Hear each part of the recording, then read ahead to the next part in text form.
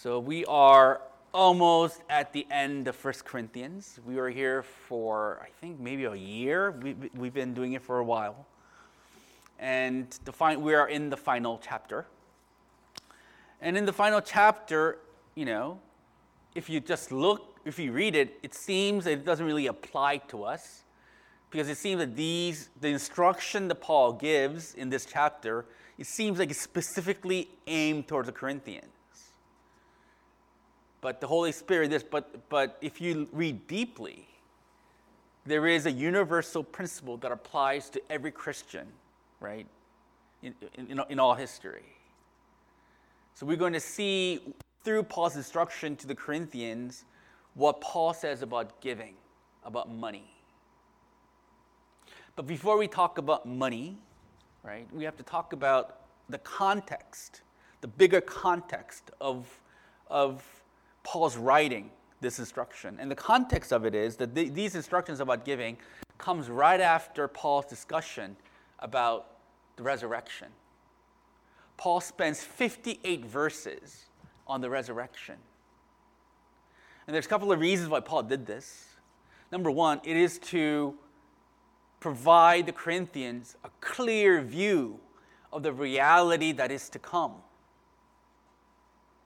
He's giving the Corinthians and us a clear instruction, a clear picture of what will happen to us after we fall asleep.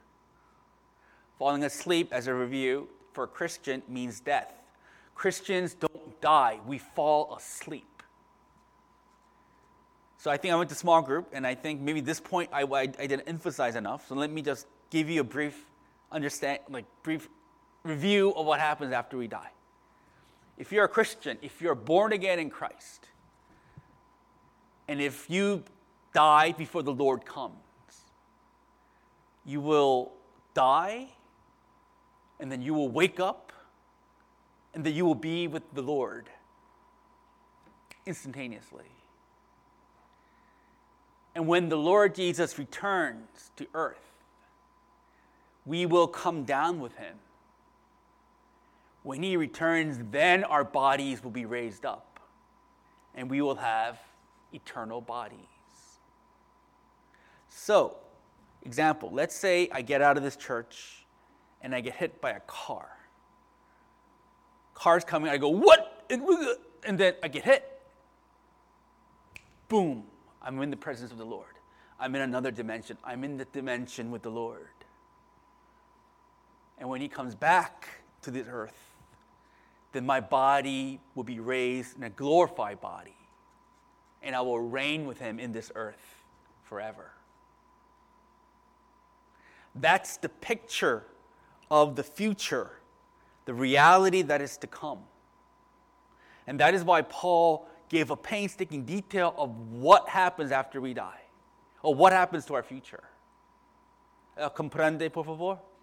Yeah? The second reason why Paul wrote about the resurrection is to motivate the Corinthians to live correctly in this world. Verse 58 in chapter 16, Paul says this, always abounding in the work of the Lord, knowing that your toil for the Lord will not be in vain. Paul is saying the reason why one of the reasons why I wrote all this thing about the resurrection, it is so that you Corinthians, you Christian, you Embrace members, in your brief, short life in this world, you will devote your time for the work of the Lord. The certain reality is coming. And our lives in this world is so short. What do you do in your short life in the light of the reality that is to come? Expend your energy, expend your resources for the work of the Lord. I'm going to pound the table. Work, Paul says. Expend your energy, expend your resources, Paul says, in the light of the eternity that is to come. Yesterday, I had a really good day. It was one of those good days.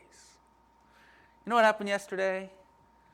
I counseled a couple of people via Zoom, right? I was working on my sermon. I think it took me like 6 hours to write a sermon yesterday. Or like yesterday I did 6 hours to crafting the sermon. And then I had to do my lawyer work. That was a good Saturday. Some of you would say, ugh. But I say it was a good Saturday because yesterday, as I was reviewing my life that day, yesterday, I was so thankful that I had the opportunity to expend my energy to work for the Lord. Whether that being counseling beloved like members of our church, or writing this sermon based on His amazing word, or even doing a lawyer job, I realized every part of it, I'm doing the work of the Lord. I used to think that only my ministry here in this place was a work of the Lord, but God is correcting me. He says, no.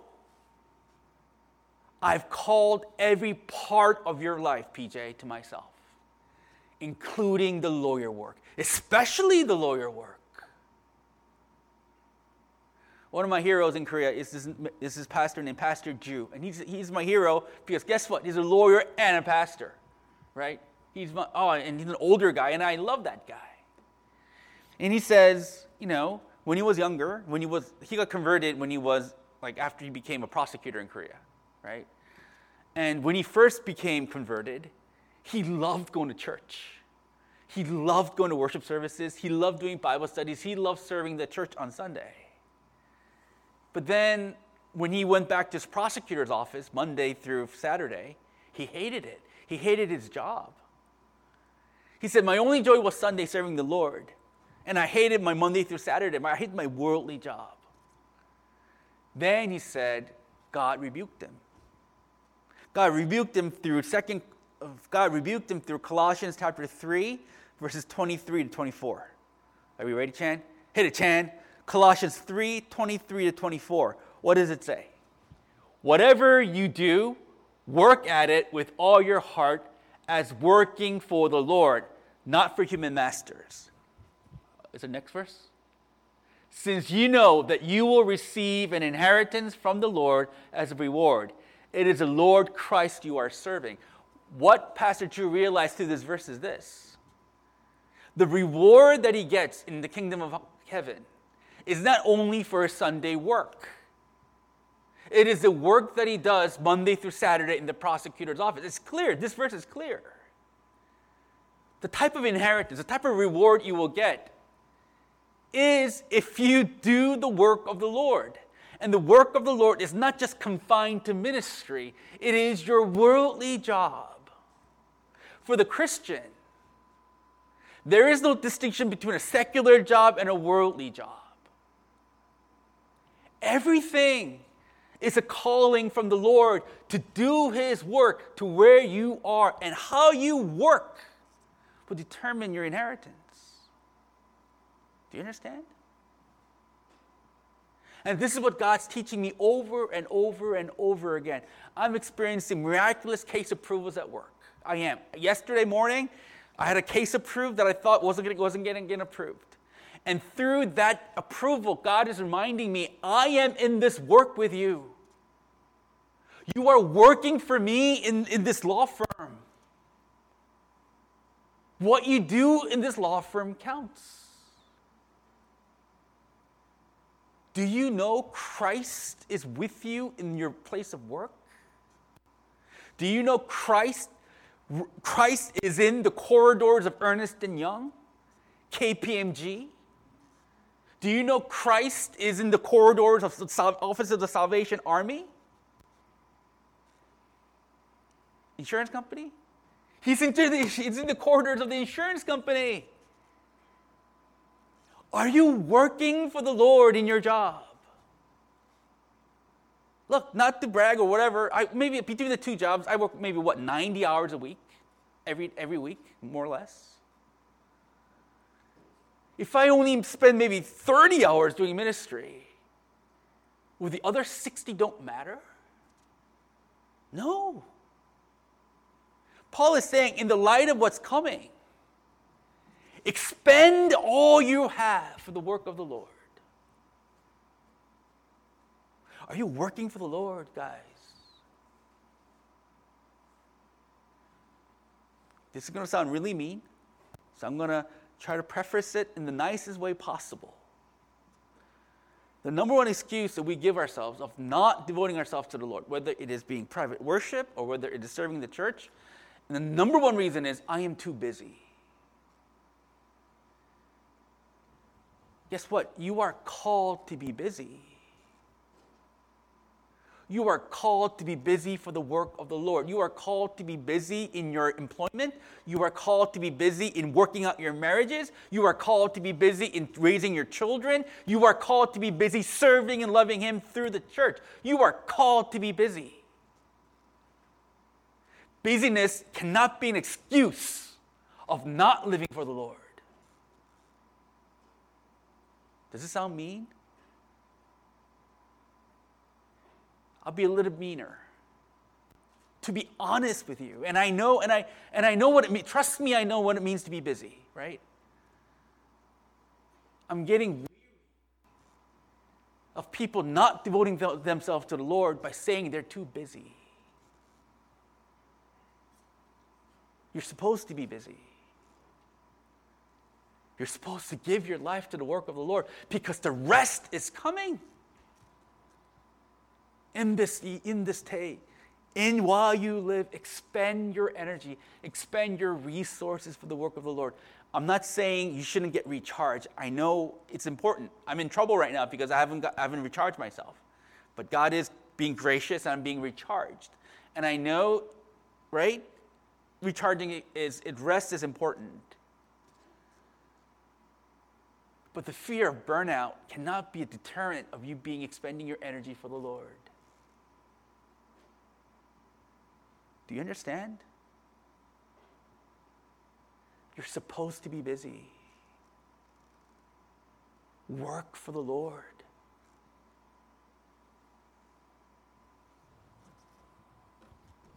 The most basic way that you do the Lord's work is through the giving of your money.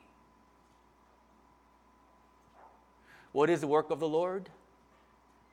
The most basic element of working for the Lord is giving your money away. We can talk about, I want to serve God and I want to do this and I want to do that. Yeah, that's great. But if you're not willing to give your money, I'm afraid that you don't know what serving the Lord really is. Money is a sensitive topic, and pastors are always afraid of preaching it, right? And I could understand why, because it can easily offend people when we talk about money. But let's be real here. Why are we so offended about talking about money in the church? It's because money reveals a lot of what we are, what we value. There are few things in life that is a clear indicator of what we are about. One of the clear signs of what we are about is, where do we spend our money? Tim Keller says, how do you know what your idols are? Look at your receipt for the past month. Where has all your money gone? That's a pretty good indication of what you treasure, what you value. Jesus says the same thing. Matthew chapter 6, verses 19 to 24. Hit it, Chan. Chan, you are fantastic today.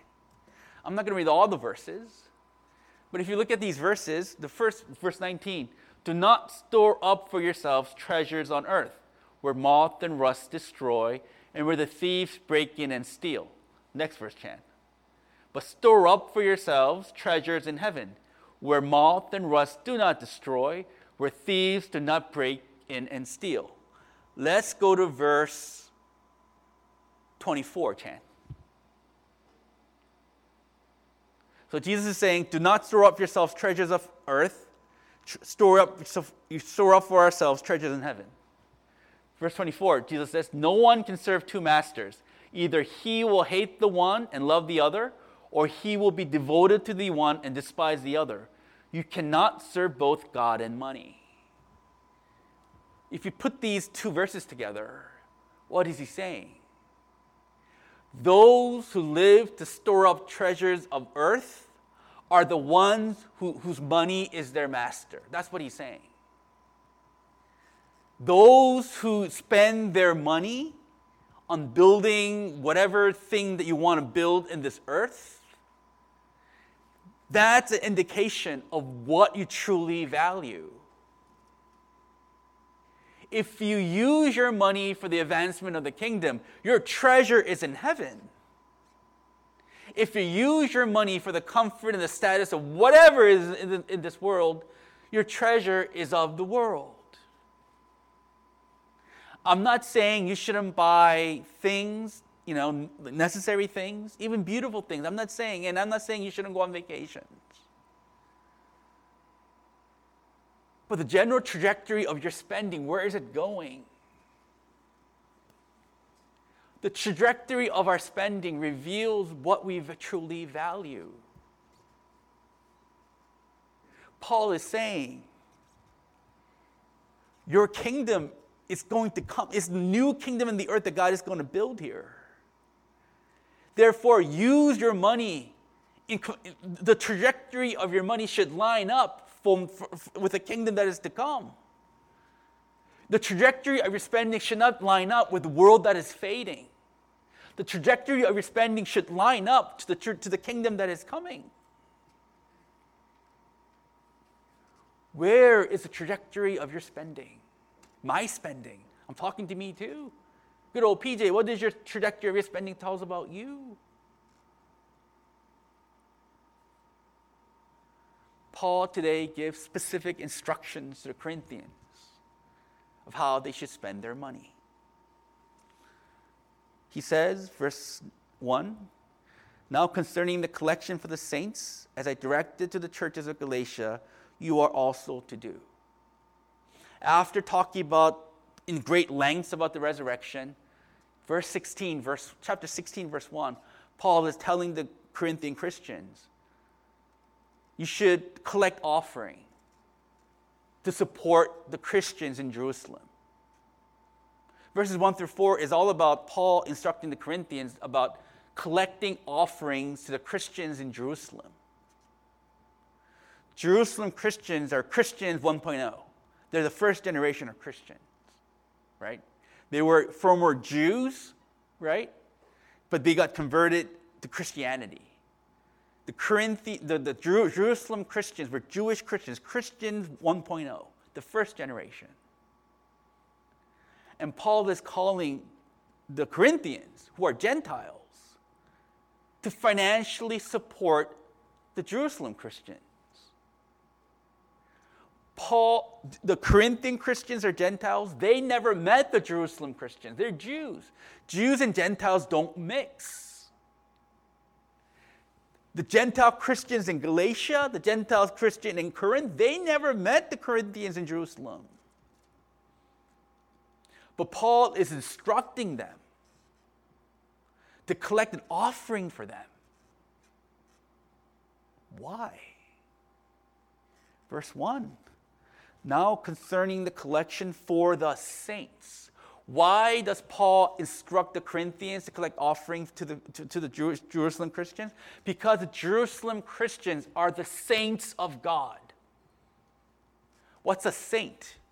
Saint is another saint in Greek. If you translate, it means holy. Right? Saints are holy people. And what does it mean to be holy? It means separate, to be separated, right? According to Paul, all Christians are saints because Christians are the people whom God separated from the rest of humanity to make them His. If you are a Christian, you're separated from the rest of humanity and you exclusively belong to God. ¿Comprende? If you are a Christian, you are a saint, not because you're morally upright, which we should be, But we are saints not because of our moral performance. We're saints because God separated us and he made us for himself. Paul is saying, even though you have never met those guys, you collect money to support them because they are the saints of God. They are fellow saints. They are fellow people of God. And you are called to financially support them. There is priorities in giving with our money. Priority el numero uno is using our money to take care of our families. That's priority el numero uno. God gave you your job. God gave you your money so that you will take care of your family. El numero uno. He didn't give you your money to give your child the perfect childhood. That's not what he gave you your money for. There's a difference, right? But he gave you the money to provide for your children. Second priority in our giving are the saints of God. Whether they be at people in this church, or they be at other churches in this local community, or the churches that you do not know. The priority is giving to the work of God, to the people of God who is suffering. Third priority is general charity in the community, in the world. I know there's some of you, and God bless you, who want to use our resources to do community outreach activities, and that's great.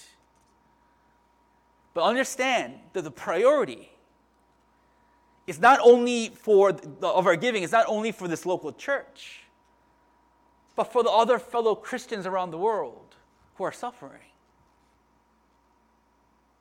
Supporting the saints is one of the highest priorities of our money. Jesus makes this clear. Matthew chapter 25, Jesus describes the judgment day. Matthew chapter 5, Jesus describes what will happen in judgment day. In judgment day, he will separate the sheep who belong to him from the goats who don't belong to him. And the standard that he will use in separating those who belong to him and those who do not is whether while we live in this earth, whether we financially supported people, financially supported fellow Christians. He will tell the people who belong to him, he will say, when I was sick, you visited me. When I was hungry, you fed me. When I was thirsty, you gave me water. When I was poor, you gave me money. And they will say, when do we do this? Jesus, when do we feed you? When do we give you money? When do we do this? And Jesus says, it is when you supported these little brothers. When you supported these little brothers, that's how you supported me. To the goats, he will say, I don't know you because you didn't feed me. You didn't visit me. You didn't give me water. You didn't give me money. And they will say, when do we not give these things to you? He says, because you did not support your fellow brothers. You did not support me. You see what Jesus is doing here? He is saying that one of the highest priority of our money is to support the saints of the local community and of the world. Give your money for the work of the church. Why did the Jerusalem Christian need financial support? Why? What was happening to Christian 1.0s? A couple of things. Number one, there was a famine in Judea, the Israelite region, during that time. There was a famine. Crops weren't growing. And there was a severe famine that plagued the country. But the second thing that happened, not only was there a famine, Christians were being persecuted by the Jews. Remember, the Jewish leaders were the one who crucified Christ?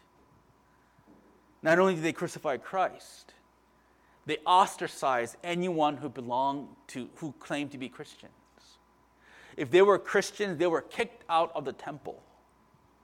Being kicked out of the temple means you're branded as unacceptable. If you're kicked out of the temple because you're a Christian, society in general will look at you as something wrong with you, and they will cancel you. just like they're doing today, right? If you do things that are not consistent with the worldview of the majority will cancel you. Canceling you means you're going to lose your job, you're going to lose your means to finances. And that is what's happening to the Christians. There was a famine, and there's a queen in Macedonia named Helena, and she financially supported Israel by giving money to Israel. But the money she gave did not go to the Christians because they were unacceptable. Christian 1.0, the first generation of Christians, were suffering. Paul is telling them, therefore, support your brothers and sisters who are suffering. In the light of the eternity to come, in the light of the fact that you're going to be rewarded based upon how you spend your money, support your brothers and sisters in Christ who are in need. Once again, highest priority, your family. But a close second is the fellow saints of God. Meet the needs of those who are perishing. Meet the needs of those who are persecuting. Maybe one of the ways that we should spend our money is to maybe research persecuted Christians and maybe just help support those who are being persecuted. Support the saints of God. Paul gives specific instructions on how they're supposed to do it. He says, verse 2, this is how you're supposed to collect the offering for the Jerusalem Christians. On the first day of every week, each of you is to put something aside and store it up, as he may prosper, so that there will be no collecting when I come. So what Paul is saying here, instructing here is this. He says, this is how you're going to collect the offering. Every Sunday, during worship, collect offering. Every Sunday for the Jerusalem Christians. The money you collect, set it aside, save it. Collect offering every Sunday, save it until I come. When I come, Paul says, choose among you men, right, who's going to deliver this gift to the Jerusalem Christians. I'm going to write a letter on their behalf, and I'm going to send them to Jerusalem. It's very specific of what Paul wanted them to do.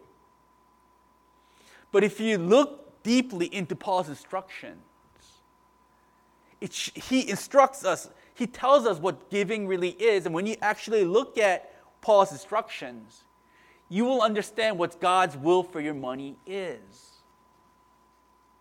Let's talk about the first thing. What is money? What is money? The secret is in verse 2. On the first day of every week, each of you should put something aside. Paul is telling the Corinthians, you should collect the offering every Sunday, when you worship God every Sunday. He is connecting the offering to the Lord's Day worship.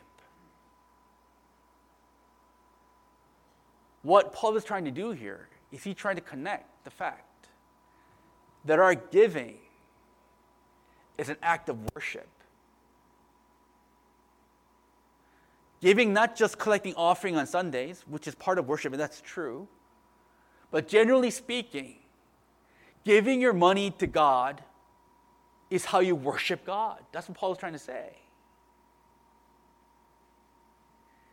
Giving money is the way you worship the Heavenly Father. Yes, praising God on Sundays is important. Yes, private worship is important. But another important aspect of worship is giving your money away for His work. What is worship? What is the definition of worship? That's the first thing that I preached about when I got here. How long has it been? 6 years ago? 6 years? My gosh, I got to retire. 6 years ago, my first sermon, I talked about worship. And what is worship? Worship simply is giving God what He deserves. What does God deserve? Everything about us. Before we were Christians, everything was about us, right? Before we were saved, everything was about us. Our money was about us. Our time was about us. Everything was mine. after being saved, everything is about him. Reverend Jude that I was talking about, the Christian pastor, the lawyer pastor guy, he has a really cool way of baptizing people. When he baptizes people, he's a Baptist, right? So he baptizes people, he submerges them, and he raises, he's a physical submersion.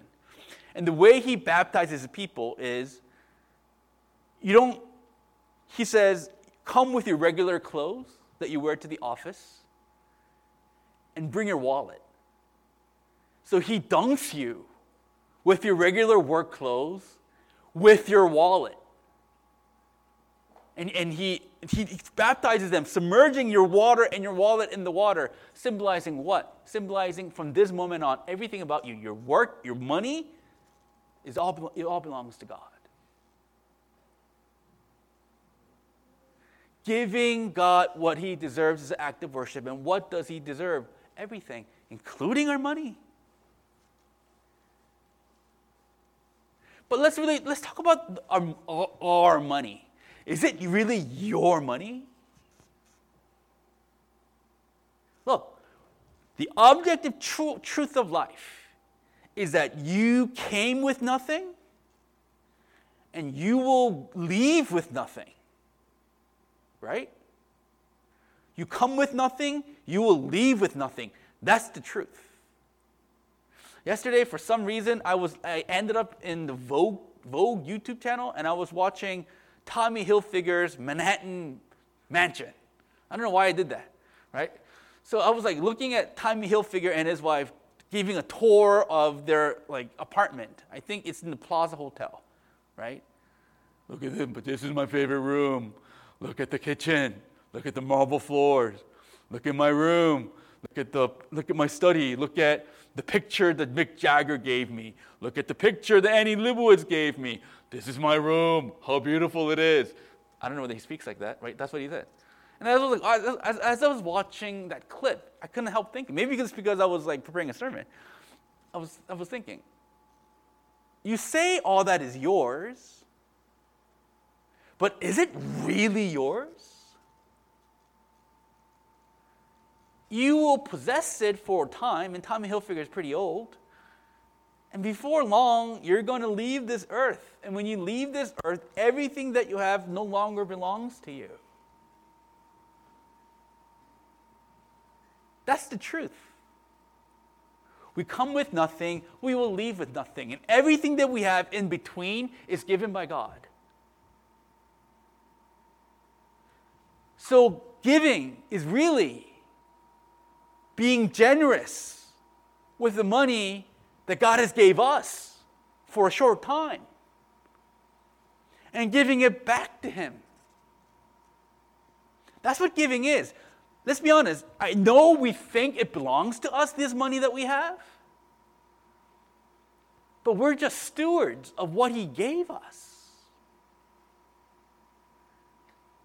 There are varying degrees of annual income here, right? Some of us make $50,000. Some of us make, I don't know how much the richest of us make, right? Maybe $600,000, right? I don't know what the annual income is. But there are varying degrees of how much he gave us. And regardless of how much he gave us, how we should view our money is it belongs to God. And the act of worship is generously, wisely giving God his money, right? Generously giving God his money back. That's what giving is an act of worship. If you are withholding giving, you're really withholding it because you're saying this money belongs to me. That's what it really is saying. And you are not worshiping God with your money if you're doing that, right? Now the question is, how do you make yourself give more? Yeah, theories are good. Giving is active worship. Theories are all good, but how do you compel yourself to give more? You need to change. You need to have a bigger view of God. Giving is a worshiping God and giving what he deserves. But if your view of God is very small, then you're not going to give him much. But if your view of God is big and real, you will want to give more of yourself to him. Like when there was like there's a person that I had dinner with a few years ago. He's one of the highest ranking embassy people in DC, Korean embassy people in DC, right? So like, he took me to a fancy Italian restaurant near where Ricky and Cynthia live, right? And he used to report to my dad, and so he was buying me dinner. And all throughout the dinner, he was talking about like how many churches that he helped establish. He says, he was bragging, he was kind of boasting. He was excitedly sharing about number of churches that he helped build around the world. He says 10.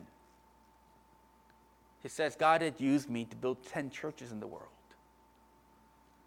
All the money he earns, he just gives it to the planting of churches. And I go, how do you do that? You know how he did it? Because to him, God is big and real. And he's serving the big and real God. And it's just a privilege for him to give. May I say, maybe our wallets are tight. And maybe you can't give much. But it's not the amount, right? It's your desire to do his work because you have a great and real understanding of who he is. How do you have a heart of giving? Let God expand your understanding of who he is. Let God give you a more intimate understanding of his reality. Then your giving will increase. Maybe that should be your prayer and my prayer. Make my understanding of you become bigger, deeper, realer. Is that a word? Right? Another principle Paul teaches in these verses. Verse 2, on the first day of every week, each of you is to put something aside and store it up, save it, he means, store it up as he may prosper. This description is confusing. What Paul means by this when he says, as he may prosper, he's saying you should give the offering in proportion to your income. That's what he means when he says, as he may prosper. Your offering should be determined by your income level. Paul, the New Testament, is silent about tithing. Tithing is an Old Testament practice. It is. And some of you go, hot dog, I don't have to tithe anymore. Let me tell you what it is. Tithing in the Old Testament, God called his people to tithe because Israel was a theocratic state. It was a government based upon the law of God.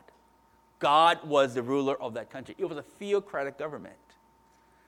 But in order to support the various activities of the theocratic government, his people needed to tithe, which is like taxes. So people tithed, number one, to support the priests, the Levites. The Levites were the priest people designated as priests. They don't have any other jobs besides being a priest. So it is the call and duty of all Israelites to financially support this tribe of priests. Second use of tithe is to help the poor, right? They use the tithing to help the poor. And number three, they use the tithe to various feasts. Israel had a lot of feasts. And they used the tithe for the feasts and for the work of the tabernacle. So if you add all these things together, I think they were giving maybe 30% of their income on tithing. There's a specific purpose of God called Israelites to tithe, which for these purposes.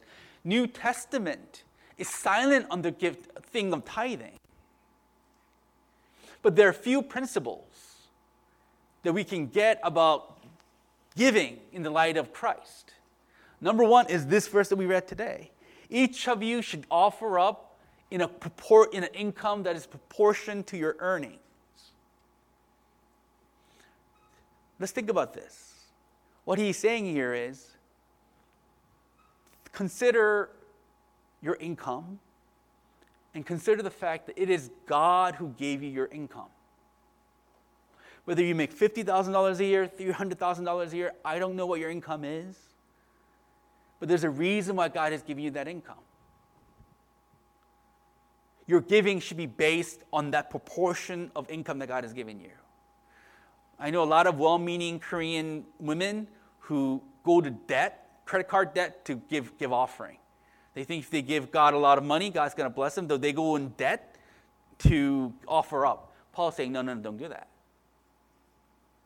So your offering giving should be in proportion to your offering, to your income. Second principle comes from 2 Corinthians chapter,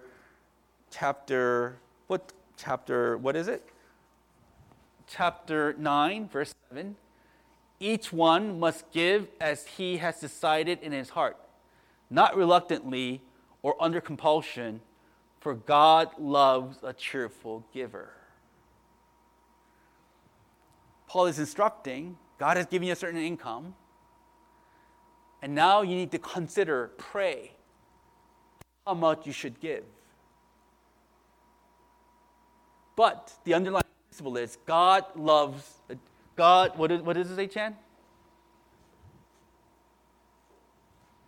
For God loves a cheerful giver. Principle, as you're meditating and praying about giving, you need to understand God loves generosity. The principle is your income, consider, ponder, but also be incredibly generous. Why? Because God loves a cheerful giver. The word cheerful means hilarious. 너무 좋아. Look how much he gave. Do